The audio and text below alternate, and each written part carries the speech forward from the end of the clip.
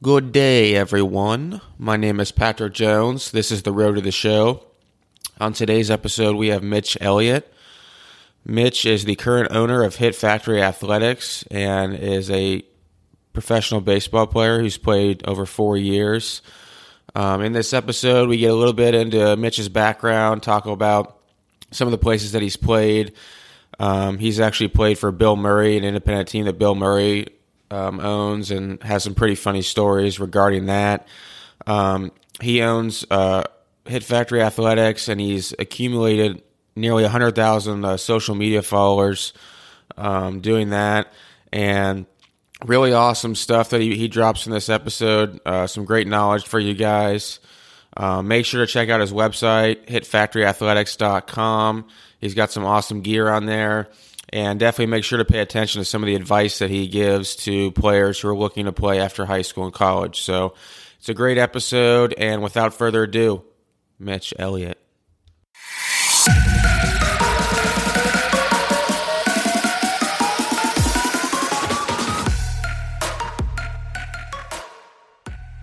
What's up, everybody? Welcome into The Road to the Show. I'm Patrick Jones. Today we have my very, very good friend, Mitch Elliott. Thanks for stopping by, big boss. No problem, man. What have you been up to, man? Just grinding, man. I got the company stuff going on, staying in shape, just, life of the off season, doing some lessons, just trying to stay baseball 24/7. I feel you.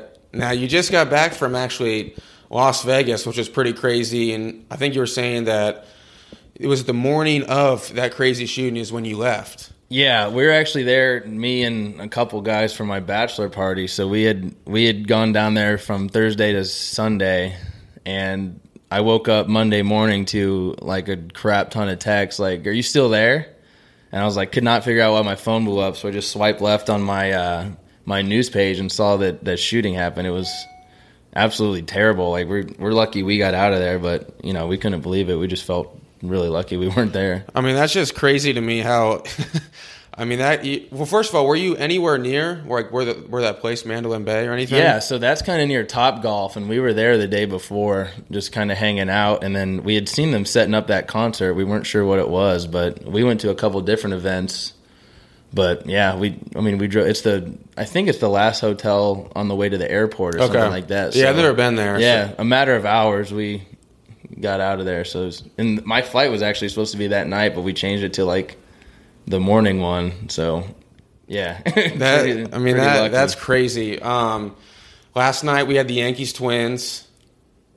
What do you think? Were you surprised with the result or anything that happened? Kind of went through a wave of emotions. I wasn't surprised by the absolute laser show that was going on with bombs and everything, but I think everyone in America was kind of in the back of their mind hoping the Twins might pull it off, just because, they just stayed right in it just enough the whole time. But the underdog. After that, what was it? The first couple hitters hit home runs for the Twins. Yeah, it was the 3-0 they had two bombs. The guy, pitcher, who pitched again for the Yankees? Who started? It was a real young guy. Whoever it was, he got one out. And they had to take him out. Yeah. That's all he got. A third of an biggest inning, game of your runs. career, and one out. Nice job. But Aaron Judge, I'm starting to think like this dude is going to be the face of baseball. Oh yeah, if he's not already. That guy's unreal. He went through a month where people were just ripping him because he was striking out all the time. Still ended up with over 50 bombs. Like if you can go a terrible month and break a rookie home run record, like. He's going to be there for a while. Well, it's so cool because last year when he came up, he was striking out like crazy. I think he hit one something last year. Is that right? Is there one or low twos or something? Yeah, he struggled. This past season, our right fielder Gaspar played over him at Fresno State for a year, and he was telling us about Judge. He was like, yeah, he was an absolute giant, had a ton of pop, but. You could never. He was real streaky, like you couldn't tell, but obviously something clicked because that guy is a monster. Dude's a monster. I'm a huge Yankees fan, so I'm glad that they ended up winning. Now tonight we got Diamondbacks Rockies. What are your predictions so far? Who you got there? I don't know. I'd like to see the Rockies win, just because. Me and my dad kind of had predicted that they would make the playoffs in the preseason when everyone had counted them out. They're just. I mean, they got Arenado, they got Blackman, who's an absolute beast. Like they got some sticks in that lineup. Just their starting pitching might be iffy, might hold them back. But and the thing is, it's one game, so like anything can happen. Yeah, it's a game 7 for both teams. So hopefully it's another tight game like that with a lot of just things missiles happening everywhere. Oh yeah. What's your opinion on the state of like hitting? And you see, obviously, you're on social media. We'll talk a little bit about that later, but you see everyone, stop bunting, get the ball in the air. What do you work with kids? You give lessons and things like that. Like, what do you believe? What should be taught to younger players? As far as like state of the game, I think obviously we're seeing that the long ball plays. I think even the announcers last night were talking about this is a situation where you would normally see a sacrifice bunt, and he goes, but no one bunts anymore. Everyone say I'd rather get him over and in. And I mean, I don't know if Twitter and Instagram you had guys like Tewksbury, Longworth, Driveline, all those guys talking about just top of the cage life and how much more percentage is success is hitting the ball in the air. And I mean, Ted Williams was talking about it however many years ago. I don't know why people weren't listening to the guy that hit 400 in the bigs, but yeah, I mean, I don't think we're going to see too many guys sack bunting anymore. It's definitely. Even guys like Altuve is tiny. That dude drives the ball out of the park. So, I mean, I don't think you can argue with numbers. I think that's what we're going to be seeing a lot more. Hopefully, it doesn't, take away from letting the smaller frame guys or guys that have the tools like speed hold them back at all. But I think what if a guy doesn't have a lot of power? I'd hit the weight room and eat. If you don't got a lot of power and you're fast, I mean, you can get on the field playing defense and stuff like that. Like, I mean, Hayward's been playing defense, and they're waiting for him to hit. But I think it'll still play if you got enough big boys behind you. Because I mean, if you got like Judge hitting the ball off the wall, you're still going to need a guy being able to go first to third or score on those. So, I mean, I think the game's. It's just going to be a power game. You got everyone in a bullpen throws 98, and everyone hits 15 or 20 bombs at least. So it's changing a lot. Dude, I don't think I told you, but so my independent team this past summer, they made like baseball cards for us, and the picture on my baseball card is me bunting. Oh, man. It's me bunting. Now, for those who don't know, okay, so my freshman year, Mitch and I are teammates. We were teammates in college. My freshman year in college, I was the worst bunter in the NCAA. I remember having to run laps because I was such a bad bunter. By the time I was a senior, and still true right now, I'm the best goddamn bunter in the nation. Like, without a doubt. There's no doubt now. Like you were saying, nobody cares. Nobody cares. Nice bunt. Right. So who do you have? Who do you think is going to win it all? Who do you think is going to pull it out? I can't even. That's the awesome thing about October is you never know. I mean, I love watching the Astros right now. Yeah. The Yankees were a wild card team, but that's a lot of bats in that lineup. I honestly don't even have a prediction. I don't think the Cubs will do it again. No, you don't think they will again? Indians might be the team to beat. They got the magic?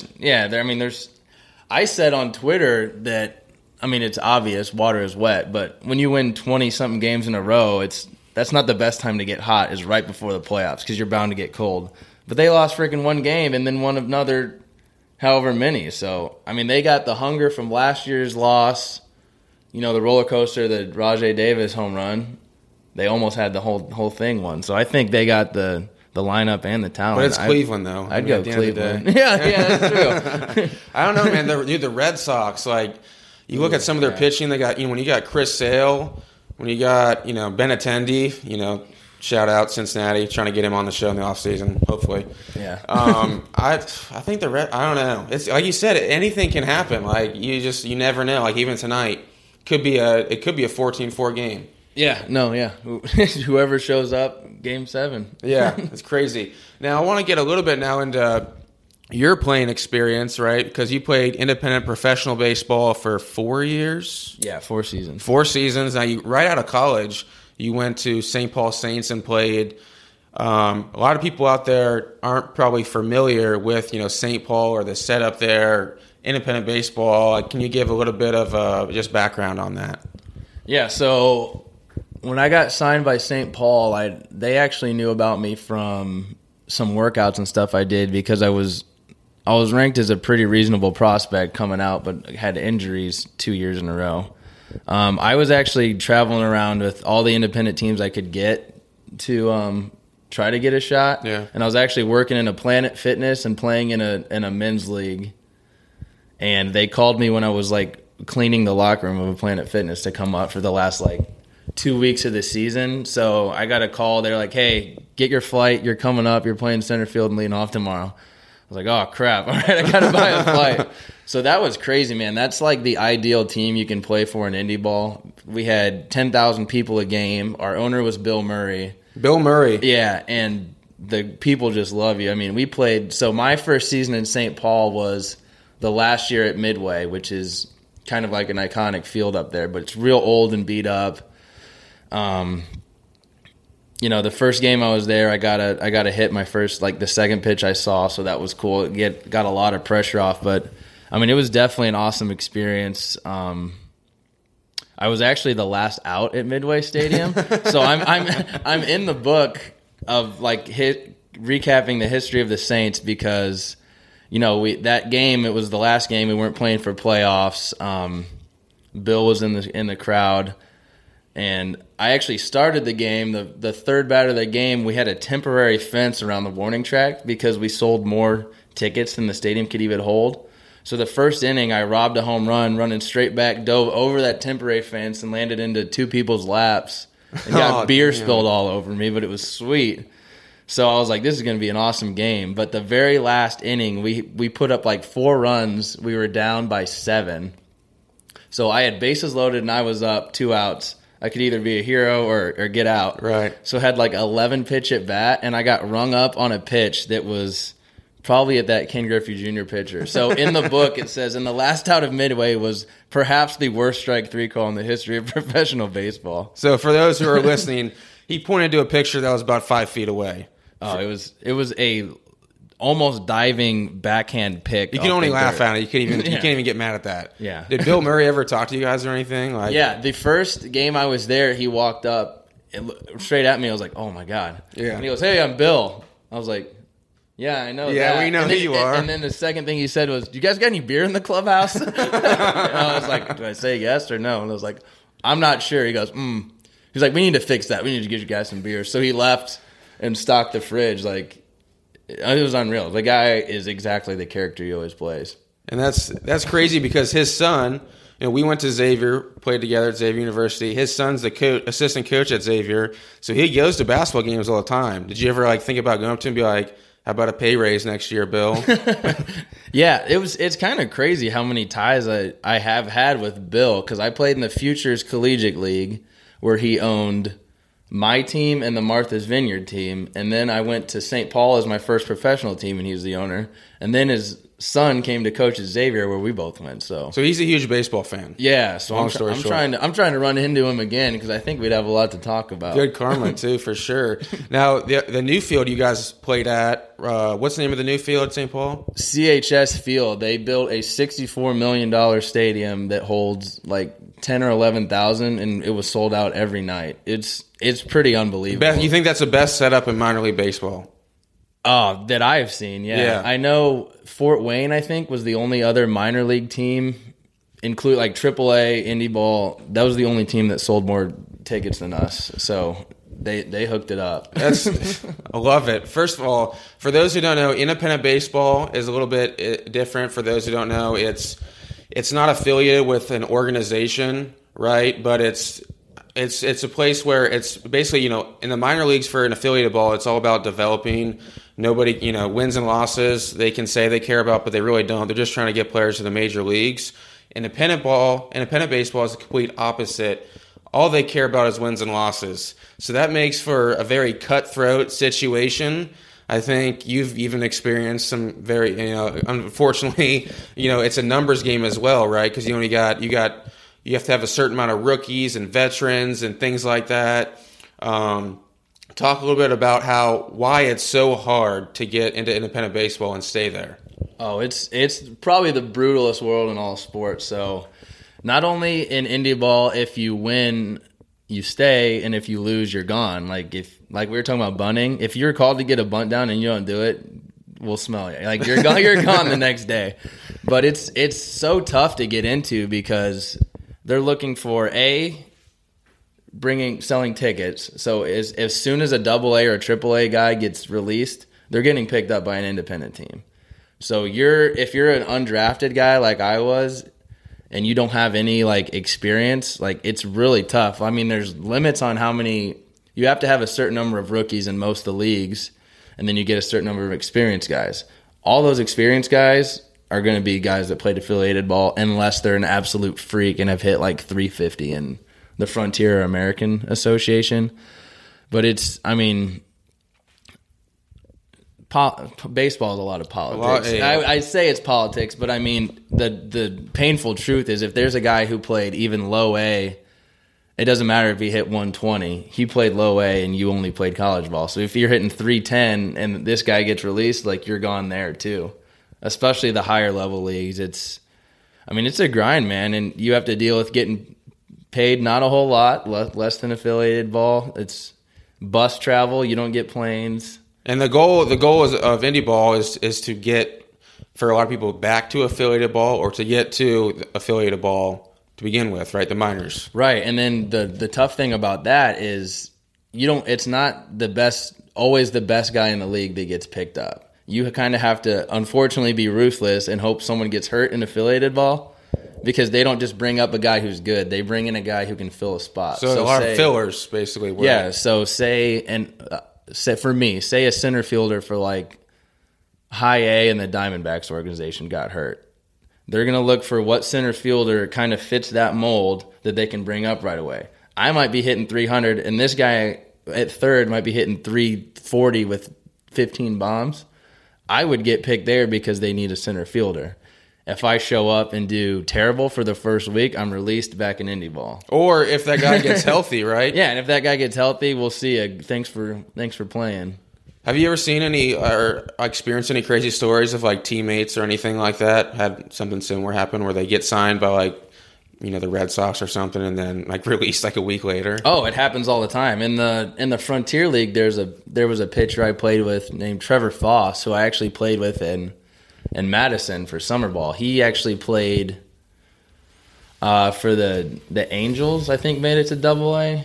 He got released eventually over something, but he was just absolutely filthy. Like he's one of the best pitchers I've ever faced. He would get picked up for like a couple weeks and then released back in indie ball. Do good, get picked up by another team, come back. It's like you have to love the game. You got to love it, and you got to be really, really lucky to survive from indie ball if you're going to make it to the big leagues. And I'm trying to think of like a couple really well-known players that people would know. I know David Peralta, right? Kevin Millar, who was with St. Paul. Millar was He's a famous one. I'm trying to think of. Do you know any other ones? I mean, it's just crazy how many guys every year will do whatever it takes to get picked up by an indie ball team.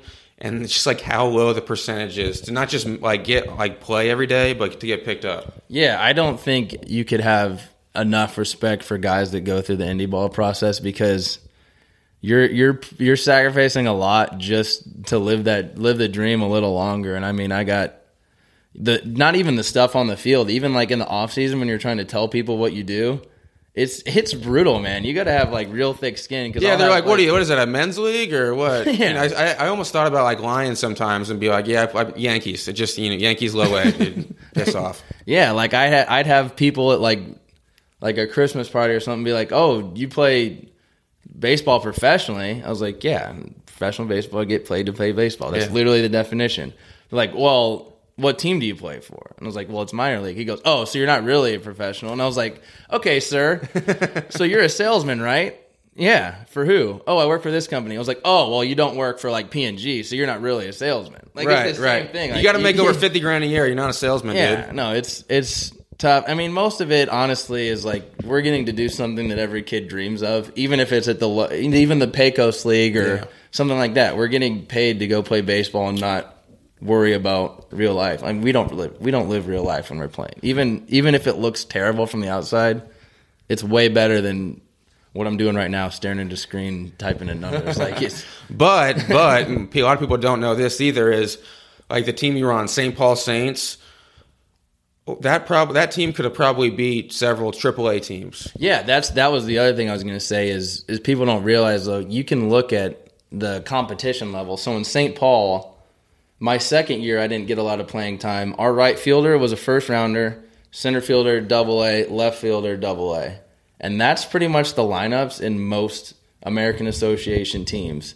Frontier League, it'll be like, so American Association is kind of viewed as like high A, AA caliber baseball. Right. Because most people there at least played there or higher. We had a big leaguer on our rotation. His name was Pedro Hernandez, was in the bigs when he was 19. He just tore his lat and got released. So he was on. We had 15 guys that were former big leaguers in the American Association. Like it's no joke. Like people, and that's the thing too, is the affiliated guys who come over think it's going to be a cakewalk, and you'll see dudes that play AA come in and go 0 for their first 15, and that's when you see the bats start getting broken off walls, and then like, how was that dude in indie ball? It's like, because it's not that bad. I'm telling you right now. I mean, have you ever seen guys? Because I've heard of a couple teams. Rumors that guys would get paid like under the table. Have you ever heard of that? Yeah, I know for a fact that one of the teams that folded was in Laredo. Yeah, they got in a lot of trouble. That's what I heard for doing that kind of stuff. Because I mean, it's like you said, it's about winning. It's about putting butts in the seats, and sometimes you got to pay a little more to get some guys to come down to like. Because most indie ball teams aren't in major cities. That's why St. Paul was nice, because they're right next to Minneapolis. Right. But like, I played for the Normal Corn Belters in Normal, Illinois. Not a huge town. They got ISU, but then we played in Roswell, New Mexico, where there's no one there. Guys, there's nobody in Roswell. They're not big market teams. It's pretty cutthroat. I mean, it's fun as all hell, but it's tough. Speaking of fun, do you have any indie ball stories? Anything crazy happen? I have a ton of things that probably wouldn't be appropriate to reenact. Let's stick with the appropriate for now. You see some really goofy stuff, especially from the dudes from like Venezuela and the Dominican. Because there's no drug testing anymore. Oh yeah, no, people are nuts. But I know one of the more fun nights we had is we were in Winnipeg and we heard the Stanley Cup was in town because Jonathan Toews was from there, so it was his night with the Cup with the Blackhawks. So we heard rumors that he was going to be at this little place called The Pint where we had watched the McGregor fight the series before. So we're like, oh, we like that place. We'll go check that out. So we're in there. We're like, there's no line. We're like, what? Like, I don't think he's coming here. We're like Googling it. I follow him on Twitter so I can see where he is. So we're like, all right, let's just sit down and eat and see if he shows up. So there was all these clues the whole night that he might be there, he might not. For example, the owner at one point went over and grabbed his Team Canada Toews jersey and took it outside. I was like, oh, that's it. He's here. So we like walk up and follow him, and he goes out and like shrugs his shoulders and walks back. I was like, God, what is going on here? So we eat for like 3 hours because we're just waiting. And then like the place, we start hearing some noise, and we're like, all right, we'll just pay our tab and leave. So we go out, and there's a line down like 3 blocks. Winnipeg is like a pretty big party town. Like there's a lot of people out usually. I heard there's some beautiful women up there, too. Just throwing that up there. Canada.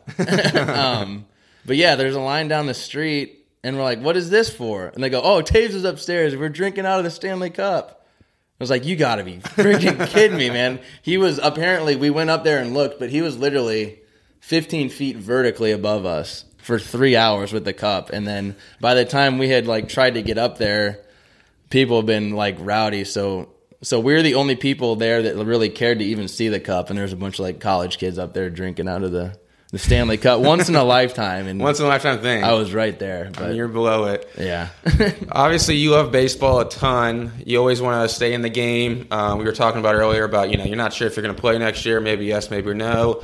But you want, like you said, you want to give back to the game. You love, talking to younger players and things like that. So you decided to come up with a brand, basically, Hit Factory, right? Yep. Hit Factory. For those who don't know, for those who are watching, this is an example of what he has right here. If you're listening, well, I suggest you go watch the YouTube video as well when it comes out. But just give me a little bit of background on that.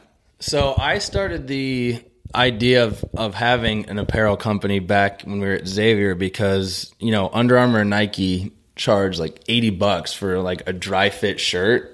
And the people designing the baseball apparel there never played a game in their life. Like it's big name guys in suits that are putting out products that take 40 cents to make and they sell us $60. So I wanted to have a place to go that was like represented by an actual ball player and, you know, high quality and affordable. And my goal in the long run, honestly, was to have something where I could give back too. Because, I mean, playing indie ball, I don't have a ton of money in the bank to just give out. So part of all the proceeds are going to go to youth baseball charities. So just building a giant family of guys who really love the game, especially like indie ball college guys, as a way to give back. Because I know, you know, we'd seen for the past like 6 or 7 years, participation in youth sports has gone down tremendously because everyone's buried in their iPads and like you'd rather play MLB The Show than actually go outside and play. So just kind of encompass all of me not wanting to see baseball die, which it's going better now finally. But yeah, I mean, right now it's just kind of T-shirts and hats to start raising some money to donate, and then eventually it's going to be performance, and then, you know, the instructional side as well, just being an all-around resource for ball players. You built a pretty large following online through social media as well. Let's see, you probably have about, what, I'm trying to think, around 100,000 followers altogether. Yeah, between Twitter and the 2 Instagram pages, it's like 90,000 and growing by like a couple hundred every day probably. So I got on Twitter is where I actually started with the baseball realist, just because honestly I was kind of bored during the off days in indie ball, and I had seen other people making pages that I knew for a fact didn't know more about baseball than I did. So it was like that inner competition that all baseball players have. I was like, I'm going to do that, but do it better. So that had a lot of success, and I was able to branch it to Instagram at the right time because Twitter's kind of dying off a little bit. I mean, agree.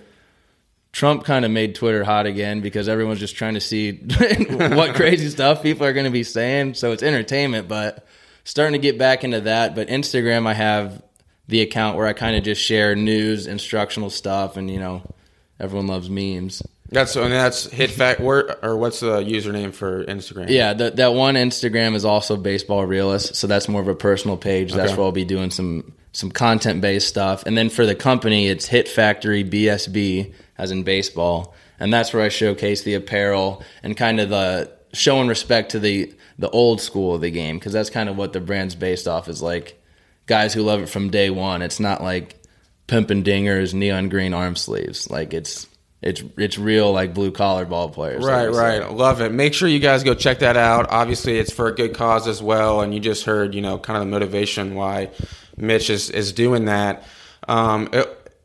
Kind of a random thought I kind of had here is, what if someone's trying to build like a huge following like you on social media or something like that? Obviously you've built one.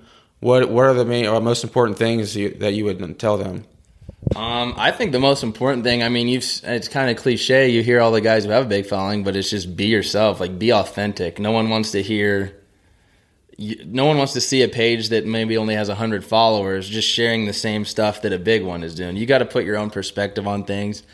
I mean, everyone just craves content right now. We have it at our fingertips. Like, that's kind of one of the things actually selling on Instagram is hard, because no one wants to look at a post for more than 3 seconds. You want to just scroll through and see the thing. So you want to be consistent and be authentic, really. I mean, if you're really passionate about something, it's going to show in what you put out. So like when I talk to kids about baseball, especially in lessons and stuff, people listen and they get excited about it too, versus like you see the old guys sitting on a bucket just like flipping, looking at their phone. Like that's you're paying $45 for a half an hour of some guy to just babysit your kid and not do anything. Like, if you guys are in that situation, honestly, like getting lessons or your kids or, you know, a teammate, make sure it's someone who actually cares, because that's going to make the biggest difference. It's just, if you're passionate about something, do it. Don't just do it because you think it'll make you $10, because that is so transparent when you're just doing something for money. Yeah, I mean, you can fake out a lot of people by doing that, but I mean, like, real important, like influencers, like they see through that BS. Yeah, absolutely. I mean, if you're doing anything strictly for money, just stop now, because it might last you like 2 or 3 years. Like, if you're doing something for a good cause, that's the stuff that has longevity. I'm so sick of seeing, and that's why I love your page so much, is I'm so sick of looking on Instagram and you see all these like people with like driving all these like Mercedes. These kids are like 25 years old, like driving like $100,000 cars, like trying to sell you on like why you should work like with them to help build your business when they haven't built anything to begin with. Yeah, no. Disclaimer, that's their dad's car. That's not theirs. Right, Don't get right. lost in the hype. Yeah. That's why if you guys are looking for hitting guys on Twitter and stuff, I know Ryan Parker is like RA_Parker, I think. That dude grinds it out, and he's not super flashy. Like, we had teammates go hit with him down in Texas, and I think it was like minimal. Like, the cost of 2-hour lessons for a whole month of going in there and actually like getting feels and doing something because the dude cares about hitting versus you go to some of these places, even in Cincinnati, it's like, it's $100 for an hour. Yeah. It's like, from who? I was like, I don't know. This guy that coached Little League. Jeez. It's like, no. Like, I've heard of that guy. Though. You said like this past summer, there's some guys who went down there? So my teammate Jackson Pritchard, who I think is going to be a stud because he was only 21 and he was playing, indie ball. Yeah. Like, you just said, nah, I'm done with college. I'm going to play this. But I know he spoke very highly of him. And, I think, like, Brent Rooker, big prospect, goes down there. I mean, there's a lot of big-time names in there. And it's not because they have a billion-dollar facility. It's because the guys care about baseball. Like, that's what they spend all day doing. Right. They don't spend all their day marketing. They spend their day learning about the craft. And that's what you got to do. I mean, one quality follower that like is actually following what you're preaching versus someone you follow and they just follow you back because you're upping their follower count. Yeah. And social media, that is like, it's way different. Like, one good guy is worth 100 robots. Right. Fake followers. I love it. All right. I know you got to get going here pretty soon, but there's one last kind of question I want. We're going to have some younger players eventually watching this or listening. What's one thing that you would emphasis or put a lot of emphasis on if you're a younger player playing the game today? This goes for everything with younger generations. Don't think you're owed anything, because that is so much what I see, like in the cages or something. It's like, I go to lessons one day a week. Why aren't I better? Because there's dudes in the Dominican with no shoes. They're out there hitting with sticks and beans all day, working their butts off because they have to get out of there. You're just doing it because you want to. So, I mean, every day, every minute you can get better, do it. Like, and the other thing with that is just because you're actually doing work doesn't mean it's the right work. For example, like when we were playing, I mean, that wasn't even that long ago, but it was still hit the ball on the ground. So me working for 3 hours on hitting the ball on the ground isn't going to do crap for me. Like, just because you're doing the work, don't think, I worked, now I'm owed a starting spot. Work on the right things. I mean, if you're going to be willing to spend 3 hours in the cage doing whatever the hell you want to do, take 2 hours and actually read some valuable material and then hit for an hour in the cage of the stuff you're actually working on. I think everyone just thinks they're owed something now, and it's you got to put in the right amount of work and just not be expected to get a reward for it. I mean, we saw that in college too. I mean, that's what I think is a valuable lesson in baseball is if you're not doing the right stuff, or even if you are doing the right stuff, sometimes you're not going to get everything you want. It's the guys who make it to the highest levels are the ones who refuse to take no for an answer. They're not, coach has something against me, like I'm not going to play.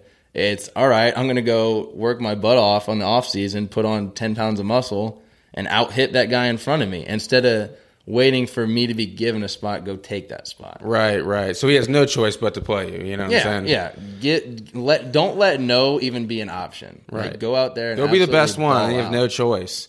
Yeah. I love that advice. So true.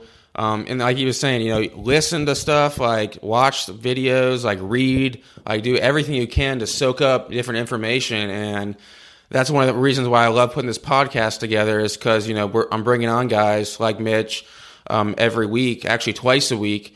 And I'm doing this for free. Like, iTunes doesn't pay me. Trust me. I wish they did, but they don't. So just keep reading, keep learning. Again, check out his website, hitfactoryathletics.com. Correct. Hitfactoryathletics.com. Go check out his gear. Go follow him. It's for a really good cause. So I think you guys are really going to like it. And thanks again for watching and listening. And thanks again for stopping by, man. Appreciate you having me on. I'll have to have you on mine pretty soon. Hell yeah.